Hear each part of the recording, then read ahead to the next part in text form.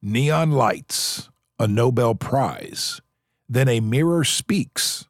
The reflection lies.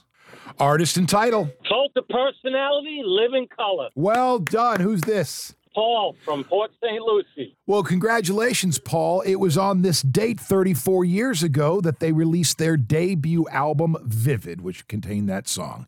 And you, sir, are going to see the Doobie Brothers' 50th anniversary show. Sounds good. I've got those tickets to give away again tomorrow. For the rest of you, the Eagle pays your bills coming up next with $1,000 cash.